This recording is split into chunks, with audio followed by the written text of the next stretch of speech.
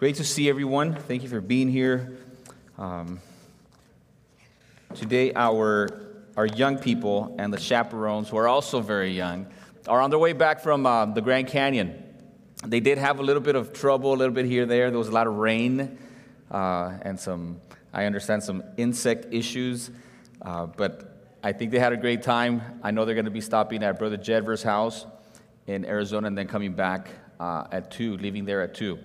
One interesting thing that they did was, since they had to leave, it was going to be a long drive, and they had to leave early. Normally, when we go on a trip like that, we have a Sunday morning service, but they wanted to leave early. So what they did instead is they said, hey, why don't we either watch or listen to the sermon on Sunday morning? So I trust that they're all watching. I don't know what their internet, connectivity is right now, but they're supposed to be watching right now. And so welcome. We miss you guys a lot. Like Sal said this morning, we are missing a lot of key people, which is really interesting. I just want to point that out, that as 30 young people in our church leave, a lot of responsibilities go with them as far as here in the church. And so I think it's a blessing that they're so involved. Many of them are serving in our church, and so when they're gone, they're missed. And I'm glad that they're growing up in our church and they're serving in our church. And when they're gone, we miss them, we need them back, and so we're praying for them in a safe return. Somewhat selfishly there, but we certainly want them back. 2 of my own children are there with them, and we hope that it was a blessing. So what we did too is we said, okay, well, they're going to be listening to the message this morning, and I figured Ricky asked me to write up a bit of an outline for them to be able to fill out, because every time they had a lesson, they had a reflection time as well. And so I figured, hey, you know what? If the young people are going to do this, why don't we do this here? Because I'm sure everybody here wants to learn. And I see some of you taking notes and on napkins and, offering envelopes. I don't actually get to see that. But I see some of you taking notes. Some of you guys bring your notebooks and all that. So I figured, hey, let's give everybody an opportunity to get one of these. That way you can take it home. You can, as you're paying attention, you can fill this out. And then you have a record of what today's message is. In case somebody asks you, hey, so you went to church, what was it about? You're like, I don't remember. You just bring out your paper, you're like, oh, yeah. So it's got all the information. If you didn't get one of these on your way in, Jose has one, as well as if you didn't get a communion cup. If you want to raise your hand for either a sheet, or a communion cup, raise your hand, and they're going to come around and give you one. If you don't have to fill it out right now, maybe you fill it out afterwards to see how much you retain from the message, see how much you can remember, and be able to fill out whatever's missing in there. All, I think, in an effort to give ourselves a better opportunity and chance to be good disciples of the Word of God. All right? That's my hope. That's our prayer and our leadership, that we would help everyone here at Crosspoint be a better disciple of Jesus Christ. Whether you've been here for a week, if it's your first day here, or you've been here for all your life, we hope that you continue to grow in the knowledge of our Lord and Savior, Jesus Christ. And so and if this works out and you really enjoy it, let me know, because then maybe we do this every week. I don't know. Let's see what the reaction is, okay? So if you find this helpful, let me know. Drop me a text or an email. That way if we could put it on digital form, if you're concerned about the trees, and we can do all these things. All right. Let me mention a couple of things. Growth groups are officially, today is the last day of July, and so August we're off for growth groups, and then we will pick up, Lord willing, in September. Starting next week, August 7th, we'll have sign-ups available. So you're probably going to see some commotion, some advertising, some encouragement for you to sign up to our growth groups, and we hope that is helpful. I think I just got a picture. Looks like the youth group they're at Jedver's house, and they're watching the message. So hello to all of our young people. So keep that in mind, growth groups. I think we have a really good turnout, but a lot of you are not in growth groups. I would highly encourage you to consider taking that step of faith for you. And for some of you, joining a growth group is a step of faith, because maybe you've never been in a growth group. Maybe it's scary to think that you're going to be hanging out with a small group of people within the church to discuss God's Word, because then you know what's going to happen. everybody's going to know that you don't know that much, right? Most of us feel that way, myself included.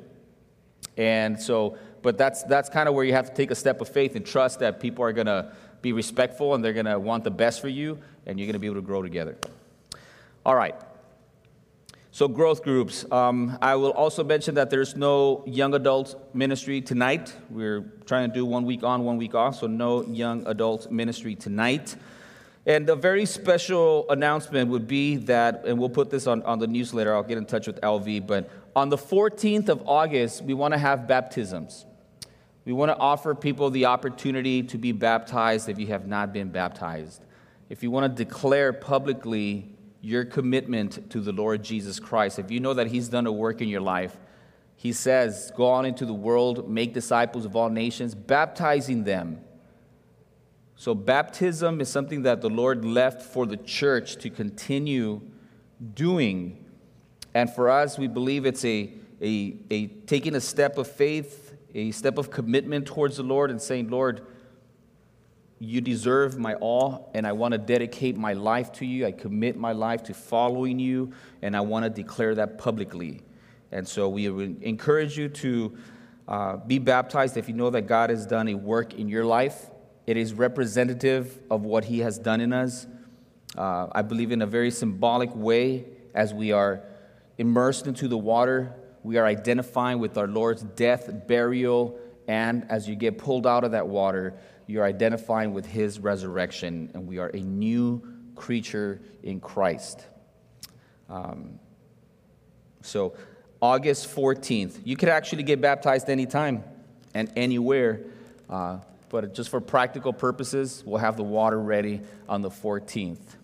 If you have any questions, talk to your growth group leaders, talk to myself, reach out to me. Let's have a conversation. If you're thinking, like, I've never been baptized, and I know this is something that the Lord wants me to do, and I just kind of been putting off, I don't have a very good reason, I would highly encourage you to reconsider and just taking that step of faith and declaring your faith in Christ publicly. Talk to me about that. I believe that's it for announcements. I want to take communion with you, and I believe last week I asked the question, what if this was the last day? What if you were to die today, right? Sobering question. Well, I want to ask you another question today, and that is, if you were to find yourself in front of God, and He asked you, why should I let you in? Implication, why should I let you into heaven, to my home, God would say. What would you say?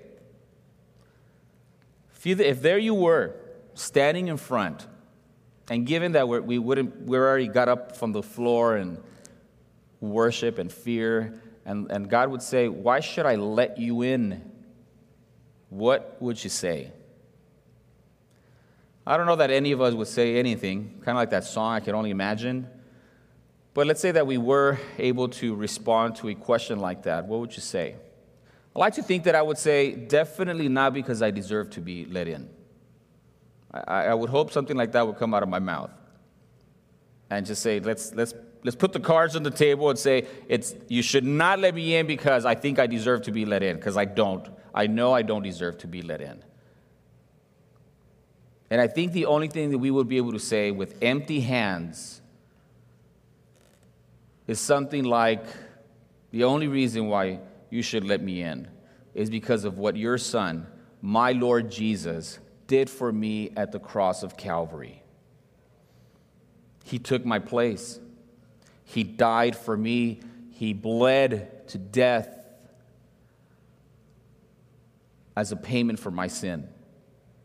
And He offered me forgiveness, and He promised me eternal life. It was His righteousness that was bestowed upon me as He took my sin away. And so why should you let me in?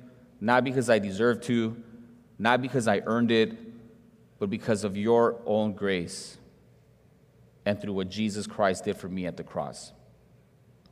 Jesus said, I am the only way, the only truth, and the only life, and no one comes to the Father except through me. And so I don't think that scenario would happen. That's just a very hypothetical. But I think it's a question that should get us thinking and for us to really be certain about where it is that we're putting our faith. And our faith should not be in ourselves. Our faith should not be in our church. Our faith should not be in our works. Our faith should not be in our intellect or our accomplishments. Our faith should be only on Jesus Christ, our Lord, and what he did for us at the cross.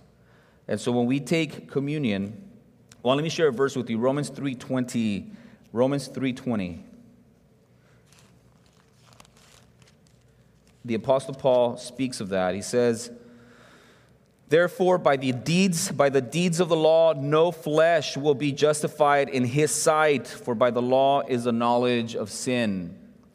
By the deeds of the law, no flesh will be justified. Anybody who thinks that they are justified or made right in the sight of God by anything that they did or accomplished is going against what Scripture teaches. Paul very clearly here and in other places, and other Bible writers speak of the same thing, that by the deeds of the law, by works, no one will be justified. And it doesn't matter how impressive your credentials are or how impressive your deeds are. Even if we were to gauge everyone's good deeds and you were number one in all of human history of, I don't know how many people have lived, but let's say 12 billion people, and you happened to be number one, you even beat Mother Teresa, and you were number one in deeds, even you would not be justified by your works. So as you peel back this layer, we are reminded of God's love and grace towards us, and that our Lord Jesus Christ gave up his sinless body as a sacrifice for our sin. And this bread is representative of that. We remember that and we proclaim it. Let's take that together.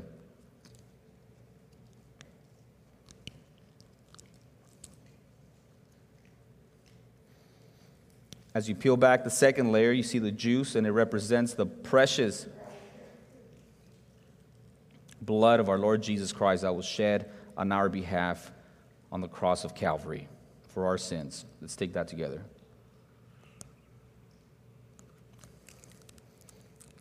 And let's pray.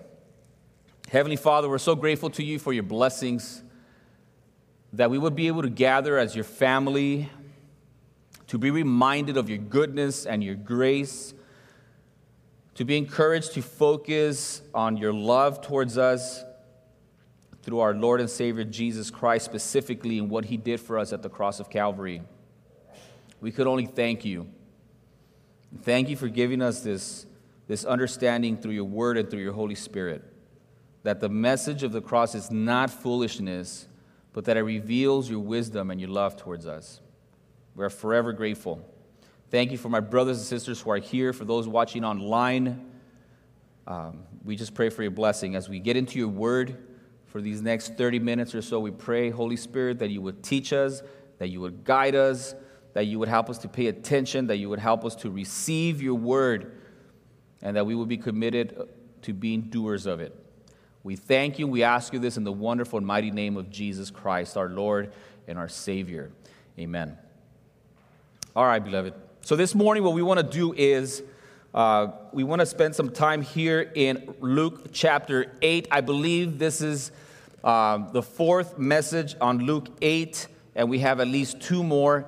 I mentioned last week, I believe, that as we're wrapping up chapter 8, the last three messages, starting with today's, Luke is giving us three stories, three occurrences where the Lord Jesus Christ is demonstrating his power and his lordship over three very important things. Today we're going to talk about and see the Lord demonstrating his lordship and his power over nature itself. And after all, he is the one that created it, and it is subject to him.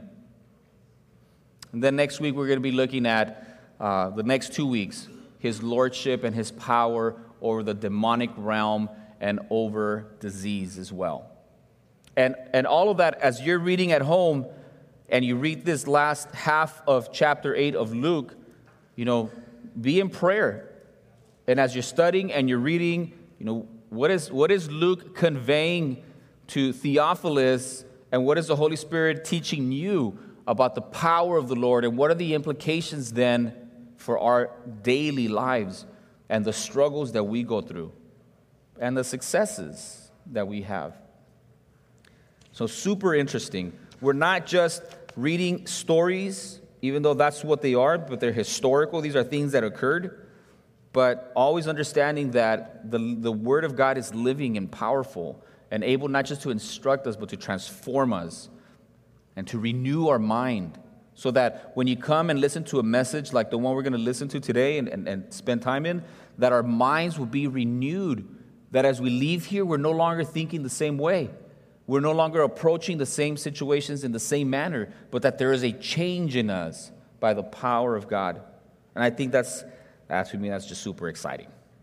So today we're going to look at our Lord Jesus' lordship over nature. The title of this morning's message, if you have a sheet in front of you, it's all there, and there's just some words missing for you to kind of fill in either now or later. But the title of this morning's message is, Where is your faith?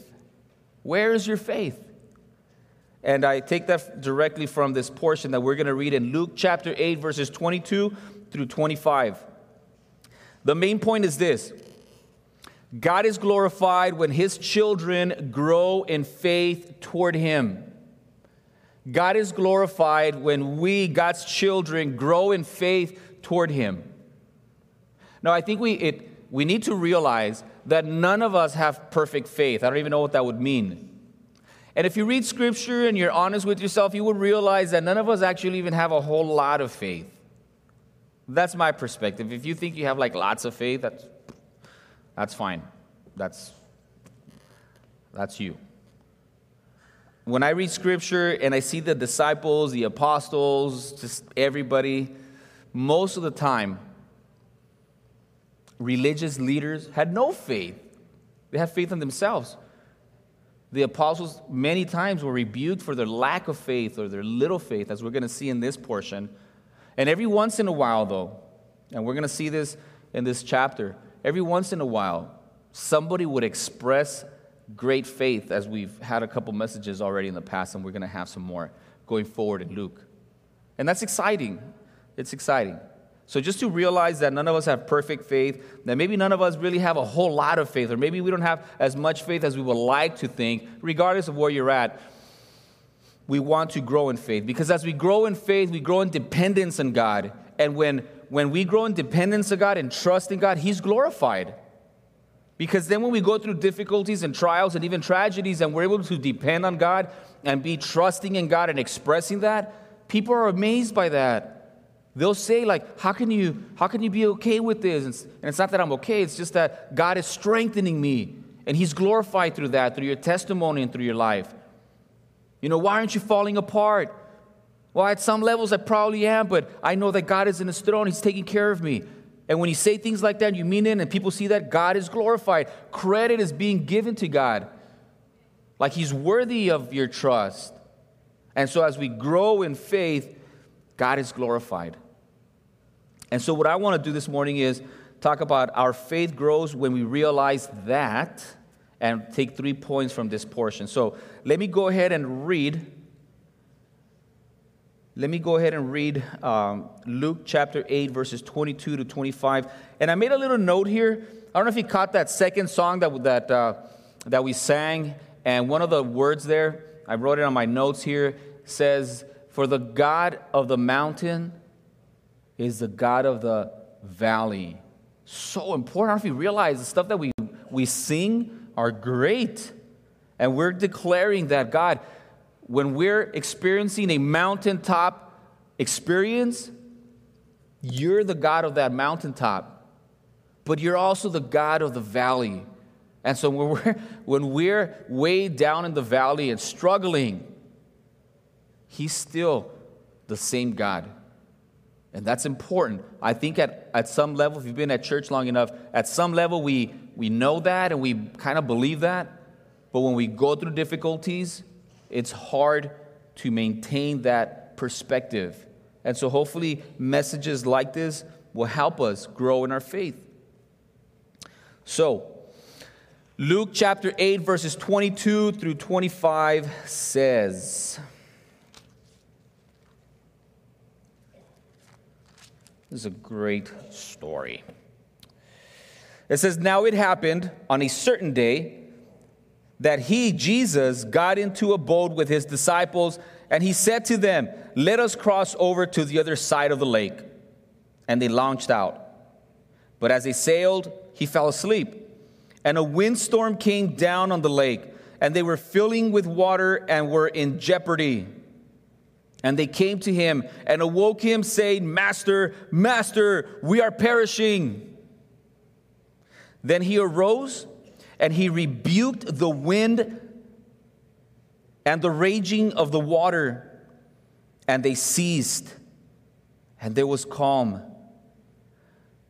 But he said to them, 'Where is your faith?' And they were afraid and marveled, saying to one another, 'Who can this be? For he commands even the winds and the water, and they obey him.'" Isn't that amazing? Now, my guess is that most of us have heard this story, right? Many times. I think I was probably, I'm sure, less than 10 years old, maybe even less than 5 years old growing up in church, and this story came up. And we were taught this story. And the more you read it, the more you learn, the more you appreciate. You know, as I was reading this week, I was just kind of trying to reflect on, like, what would that have looked like? For the Lord and his disciples on a boat, I believe it was a Sea of Galilee, and then all of a sudden this windstorm, hurricane type stuff, and big waves. Many of these disciples of his, like Peter and John, they were fishermen. They knew what they were doing. They knew how to handle a boat. They knew how to handle waves and water. But it says that that water was coming into the boat to the point where they were in jeopardy. They were in danger of drowning and just going down like the Titanic. And so they fear. And the reaction, I was thinking, like, why would the Lord tell them, "Where's your faith?" Like, what did they do wrong? I mean, the waves were crashing in, and they were in jeopardy. And so why would the Lord rebuke them? They go to the Lord who was asleep. I think that speaks of his humanity. I don't know about you guys, but I don't know if you get seasick. The Lord is in this boat. No doubt this boat is going up and down, and the Lord is fast asleep. Maybe speaking of how tired he was after ministering for so long and so much. But he's asleep. Or maybe he speaks of the fact that, nothing troubles him. And they come and they wake him up. So they're going through this difficulty, and they come and they wake him up, and they say to him, "Master, Master, we are perishing. We're about to die."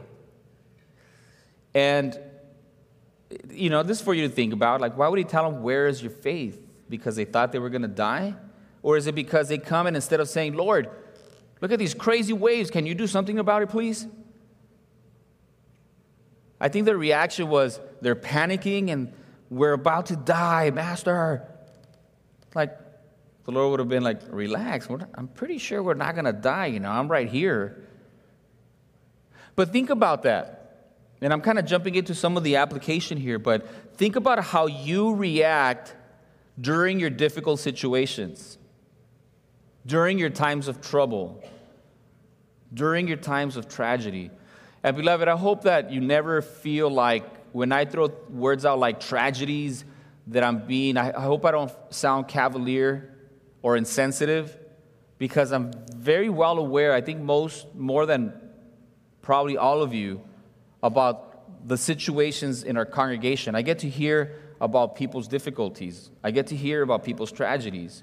And many times I get to walk alongside with them, and I see the pain and the hurt. And so I don't want to sound naive, or for you to ever feel like, "Yeah, well, Mike, his life is perfect, of course, so he doesn't." Wrong. Nobody's is. And some of you and some of us have gone through very, very, very difficult things. And some of you are going through those difficult things.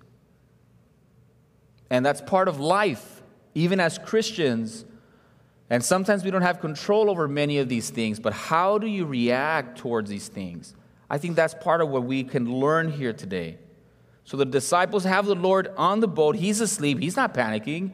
And they come to him and they say, not help us. They don't say, Lord, we're scared. Would you, we know we're ridiculous, but can you please, help us out here? Can you just do your thing? Can you say the word? We've already seen you in action. No. Master, we're perishing. And I would dare say that most of us react that way when we're going through difficulties. We don't see the possibility of God intervening and with the power of his word being able to fix anything and everything. We're going to talk about that. But just consider, what is your reaction when you go through difficult times? And understanding that it's normal, our nature, our human nature, to panic, to stress, to fear, to think the worst. I think that's part of what was happening with the disciples, and I think that was at least part of the Lord's rebuke. Like, where's your faith? How could you think that? Doesn't even make sense. We're not going to drown. But then again, sometimes when we panic and we're in fear, we don't think rationally either. So, our faith grows is what we want to talk about this morning. Our faith grows when we realize that. The last thing I'll say is that I was thinking about, can you imagine this large body of water? I know you guys don't waste your time like watching videos on, Instagram or things like that. You probably do.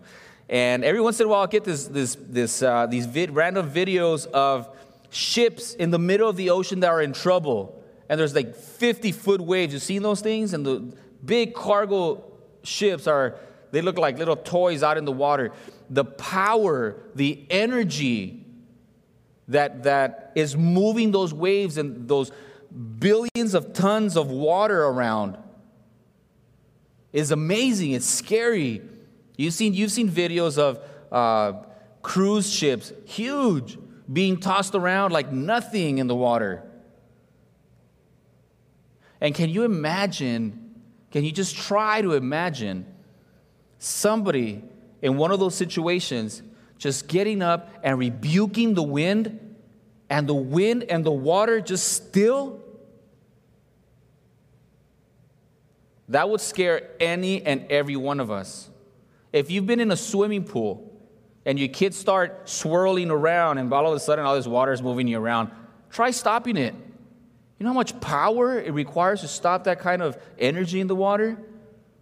And for the Lord just to rebuke it, to rebuke the wind and the water, these basic elements of nature, and for them to obey him perfectly and instantly, it's amazing. I was thinking about that. It's scary. It's amazing. All right. Just food for thought. Our faith grows when we realize that. We want our faith to grow. I think if I would have been on the boat, I would have been just like the other disciples. Lord, we're perishing. And he would have told me, Mike, where's your faith? I don't know, Lord. So I think we should all be interested in growing our faith, because as our faith grows, we glorify God. So point number one, our faith grows when we realize that. Point number one, that God sometimes directs us towards storms. That's a scary thought. Whose idea was it to get on the boat and go on the other side? Luke 8:22, in case you didn't catch it. Now it happened on a certain day that he, Jesus, got into a boat with his disciples, and he said to them, let us cross over to the other side of the lake. This was the Lord's idea. Yeah, but he didn't know that the big wind was in the forecast. Of course he knew. He knew exactly what he was doing. And yet he directs his disciples to get on that boat and to go to the other side at that time. He could have very easily said, hey, boys, well, you know what? We do need to get to the other side, but there's going to be a big storm in the next couple hours, so why don't we just chill out right here, and then after the storm, we'll go. No. That would have been really easy, and we wouldn't be having this sermon this morning. But he says, let's get on that boat. Let's go to the other side. I am directing us into the storm. Now, I don't know if that scares you, but that tells us that God sometimes directs us towards the storms. The storms of life, obviously. And this is deep. This could be very difficult for us. There are some times that, because none of us like to go through storms, difficulties in life. None of us do. And yet, we're promised difficulties. We know things are going to be hard. And to know that sometimes God directs us towards the storms is something that, if we understand and accept, our faith can grow. Because when you find yourself in a storm, and I don't know how this works, beloved, because sometimes there's storms that we create for ourselves, and that we want to blame God for it. But I'm talking about the times where it's like, how did that happen? Like, that wasn't me. You know, the disciples didn't get if the disciples would have seen the forecast, big winds, definitely don't get in the lake, and then they still get in the lake without the Lord telling them, then they kind of asked for it. But in this case, they were just following the Lord, and then they found themselves in the middle of a storm. And so it wasn't their doing. It wasn't their doing.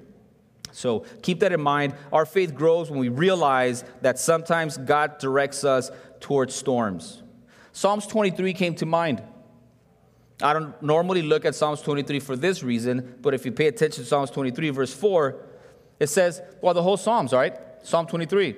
The Lord is my shepherd, and I shall not want. So if the Lord is the shepherd, He's the one leading.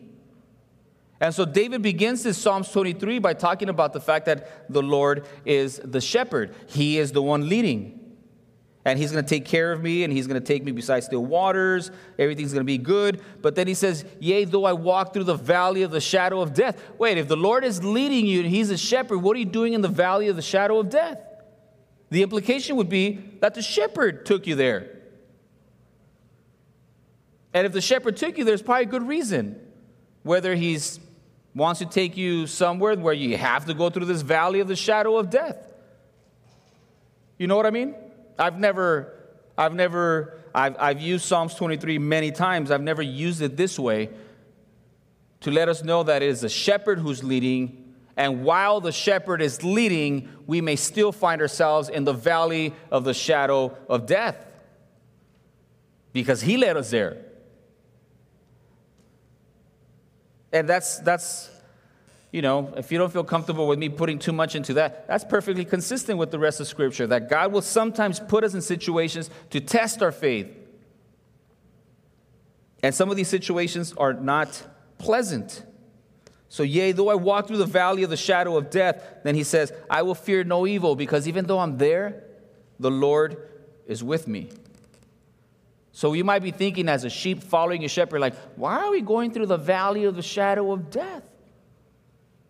Well, you trust your shepherd, and if you're following your shepherd, He knows what He's doing, and He's responsible for you. And if He takes you through there, it's because He believes it's the right thing to do.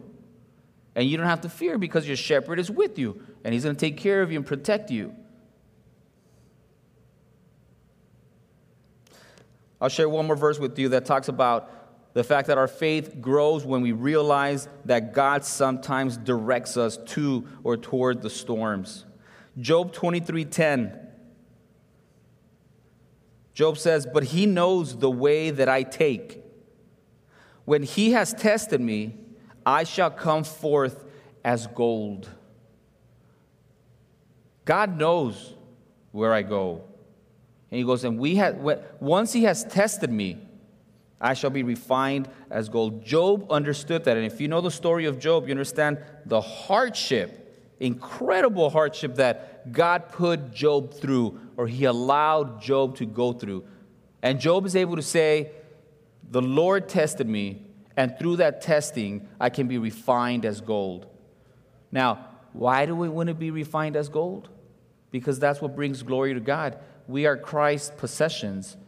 And as He tests us, and not only directs us through this storm, Point number 2, our faith grows when we realize that not only does God sometimes direct us toward the storms, but point number 2, we have to realize that Jesus is always able to deliver us from the storm. So if he took us there, he's able to deliver us from that. And if he's testing our faith, he will give us the way out. And just so you know, he is the way out. Like, he is the actual answer. So Jesus is always able to deliver us from storms, just as he did here in Luke 8:24.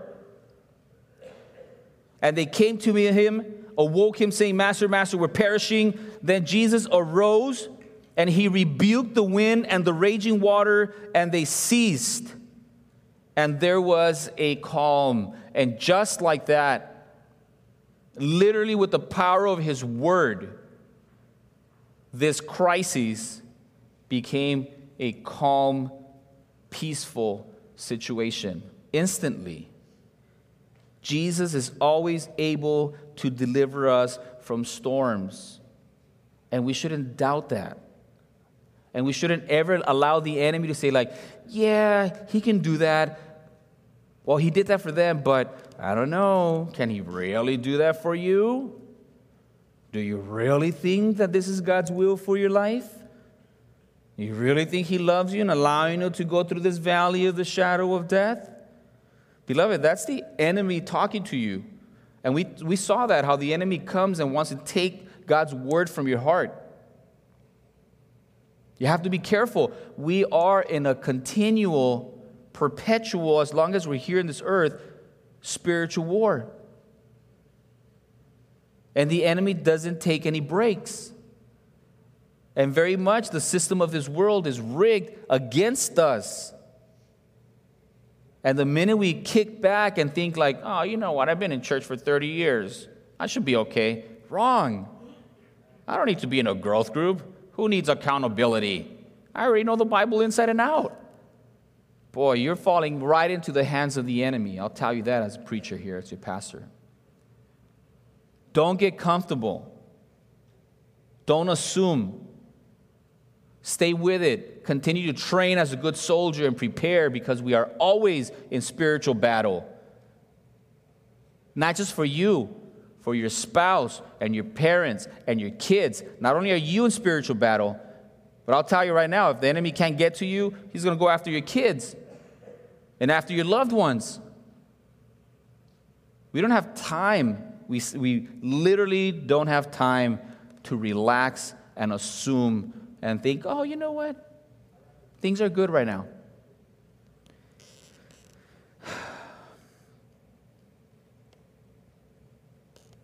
Jesus is always able to deliver us from storms. But the fact also is that he doesn't always. He doesn't always. And at the very least, he doesn't deliver you from the storms the way you want to or the way you pray he would. He will take care of every problem of yours.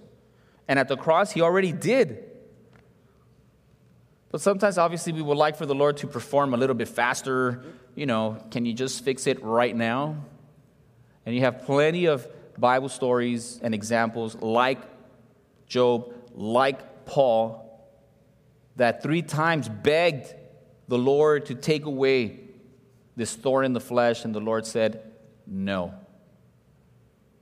My grace be sufficient. And then Paul admits, if not for this thorn in the flesh, I probably have a bigger head than I have right now. So God uses that to keep us humble. Beloved, God's ways are always higher than our ways. His thoughts and plans are always higher than ours.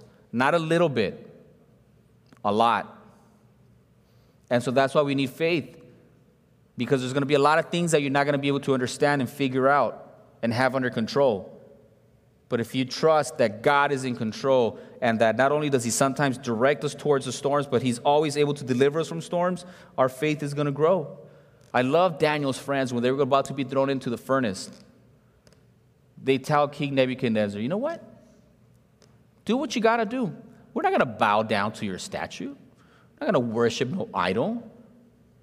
We trust in the living God who is more than able to deliver us from this furnace. But if he doesn't, we're still going to worship him. That's an awesome attitude to have. Yeah, God can deliver me from this storm. God can deliver me from this illness, from this pain, from this hurt. But if he doesn't, I'm still going to worship him. Psalms 34:4. The psalmist says, I sought the Lord, and he heard me and delivered me from all my fears. Psalms 34:17 says, the righteous cry out, and the Lord hears and delivers them out of all their troubles.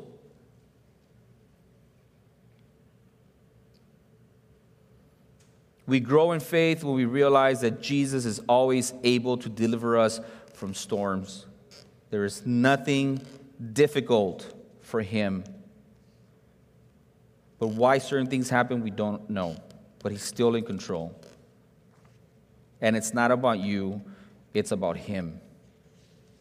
So we got 2 points. Our faith grows when we realize that God sometimes directs us toward the storms.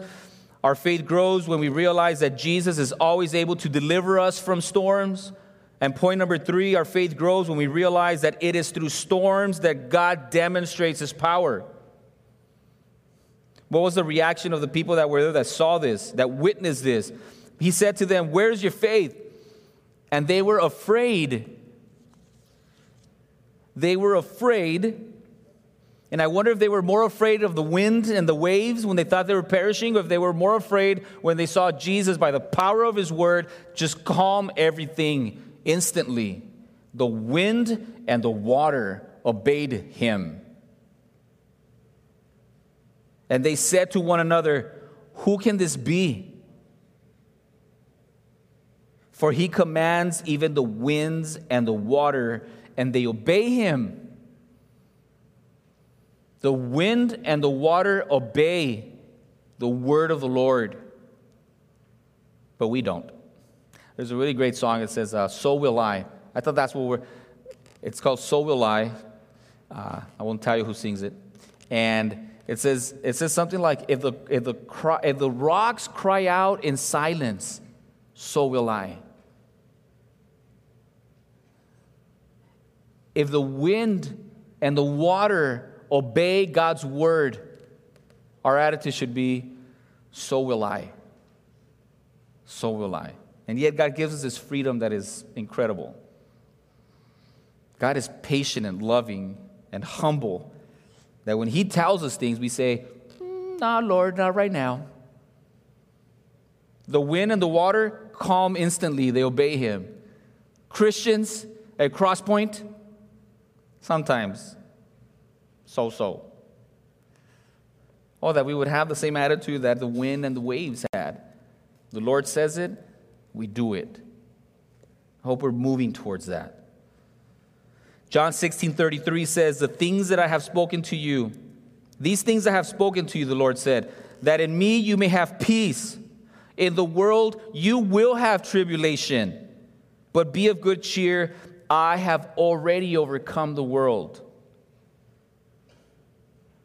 You know, sometimes we get like, this world is falling apart. It's getting more evil. And in many ways it is.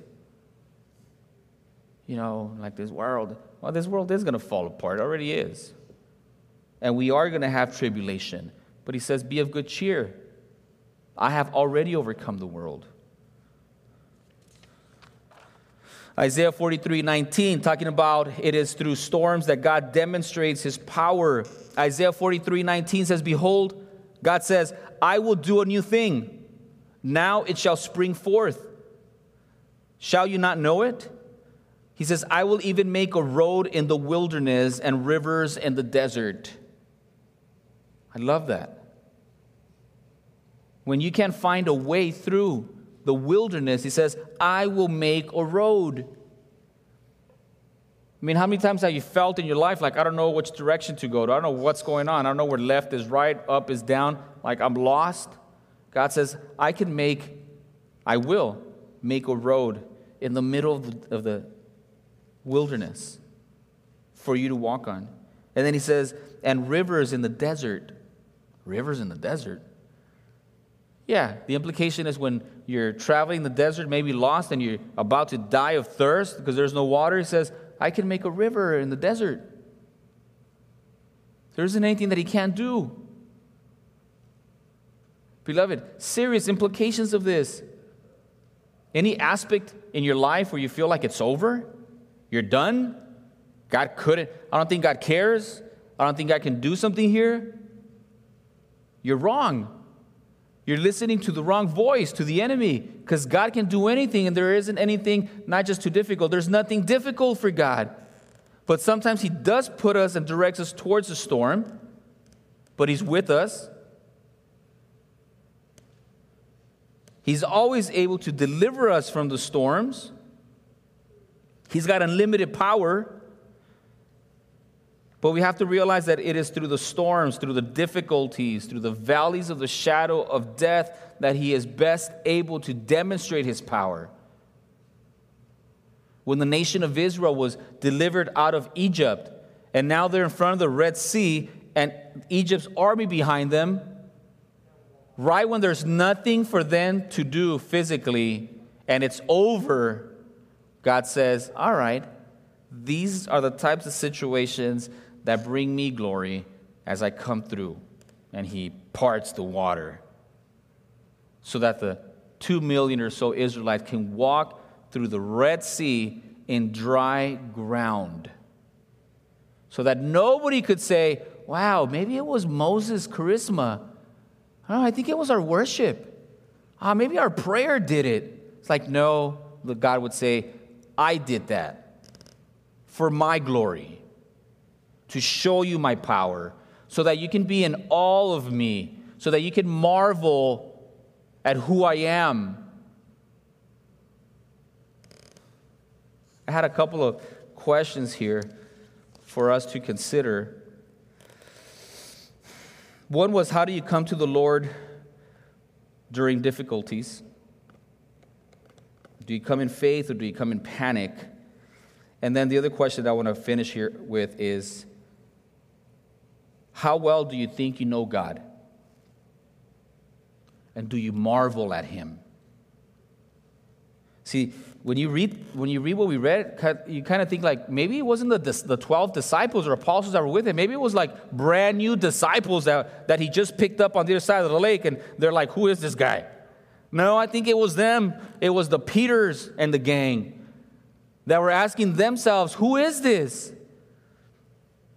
The Lord, through this difficulty, through the storm, demonstrated a different category and level of his power and mastery over nature itself, to the point where his disciples that had seen other things are thinking like, whoa, we thought we knew him.